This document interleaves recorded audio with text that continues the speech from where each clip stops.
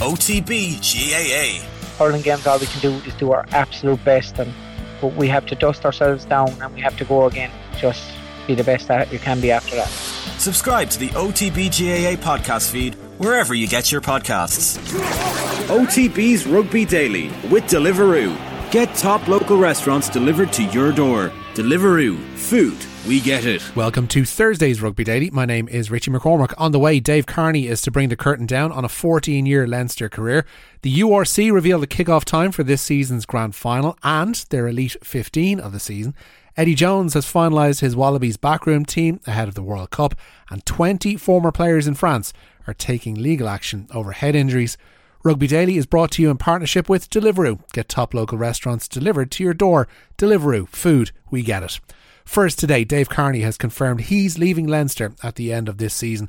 The 33-year-old made his debut under Michael Cheika in the final round of fixtures in the then Celtic League in 2009. Kearney's since gone on to play under Joe Schmidt, Matt O'Connor and the tandem of Leo Cullen and Stuart Lancaster, earning 185 caps so far and scoring 55 tries.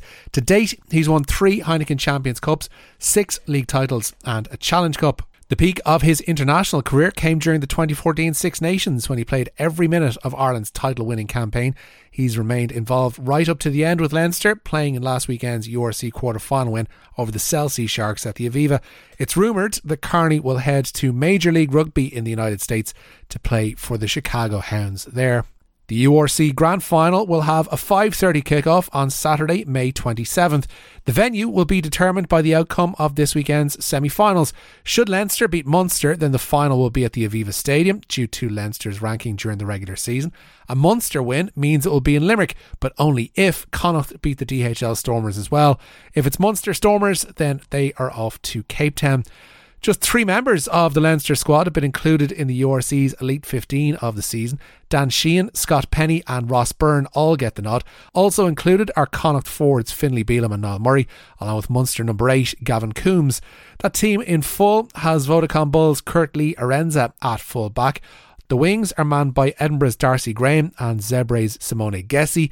In midfield then it's Sione Tuipulotu of the Glasgow Warriors alongside Daniel du Plessis of the DHL Stormers.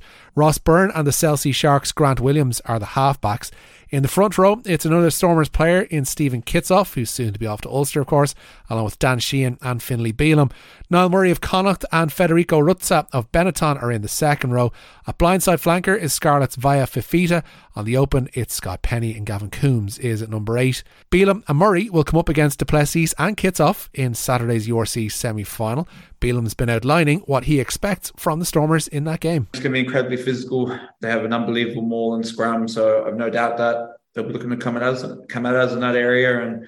And look, we got through a good bit of work today. We're just focusing on us at the moment, and had a good look at Stormers, and look, they've got quality all over the pitch. So we're going to be proper on it at set piece, but then they have some electric backs as well. So it's going to be physical. It's going to be fast, but we're really looking forward to the challenge. During that same press conference, Murray revealed he took little notice of Connacht's Pro 12 win back in 2016, as he wasn't interested in rugby at the time. 7 years on, he's one of Connacht's standout performers this season, but says his relative lack of experience won't be a hindrance in Cape Town. Yeah, we've all been in semi-finals, like the whole group. We're all a talented bunch, like, so I suppose it's just the next step I have to take. I have to finally get into a semi-final at a senior level. Like I've won a Grand Slam under 20s, and like we've all been there. It's just progressing to the next step, and this is the next step for us. Now to France, where 20 former players are filing legal proceedings against the French Rugby Federation and the French League, as they say they're victims of serious brain issues.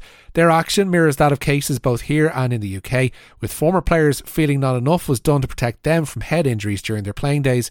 Nino Arnaud, one of the lawyers representing the group of players in France, says authorities were blind to the problems facing them or simply held a bad faith position on the matter. Late last year, the group taking action numbered 15 and included players who played in the French system between 2003 and 2022. They included ex-internationals Jamie Cudmore and Carl Heyman. Mr. Ferrer says the group will be able to take their case to the administrative courts in France in the coming months. Eddie Jones has put the finishing touches to his Wallabies backroom staff for the World Cup. Rugby League veteran Brad Davis will help Jones work on the Australian attack, having occupied a similar role with London Irish in recent years. Dan Palmer is a former Wallabies prop and currently on the coaching staff at the Brumbies. He'll join up as line-out coach. Pierre-Henri Broncon, the man who led Castres to last season's Top 14 final, will be a maul consultant under Jones. The last addition is that of ex-Wallabies fly half Beric Barnes as a part-time kicking consultant. That's it for today's Rugby Daily. Don't forget to subscribe to the OTB Rugby feed for all of our latest rugby podcast updates.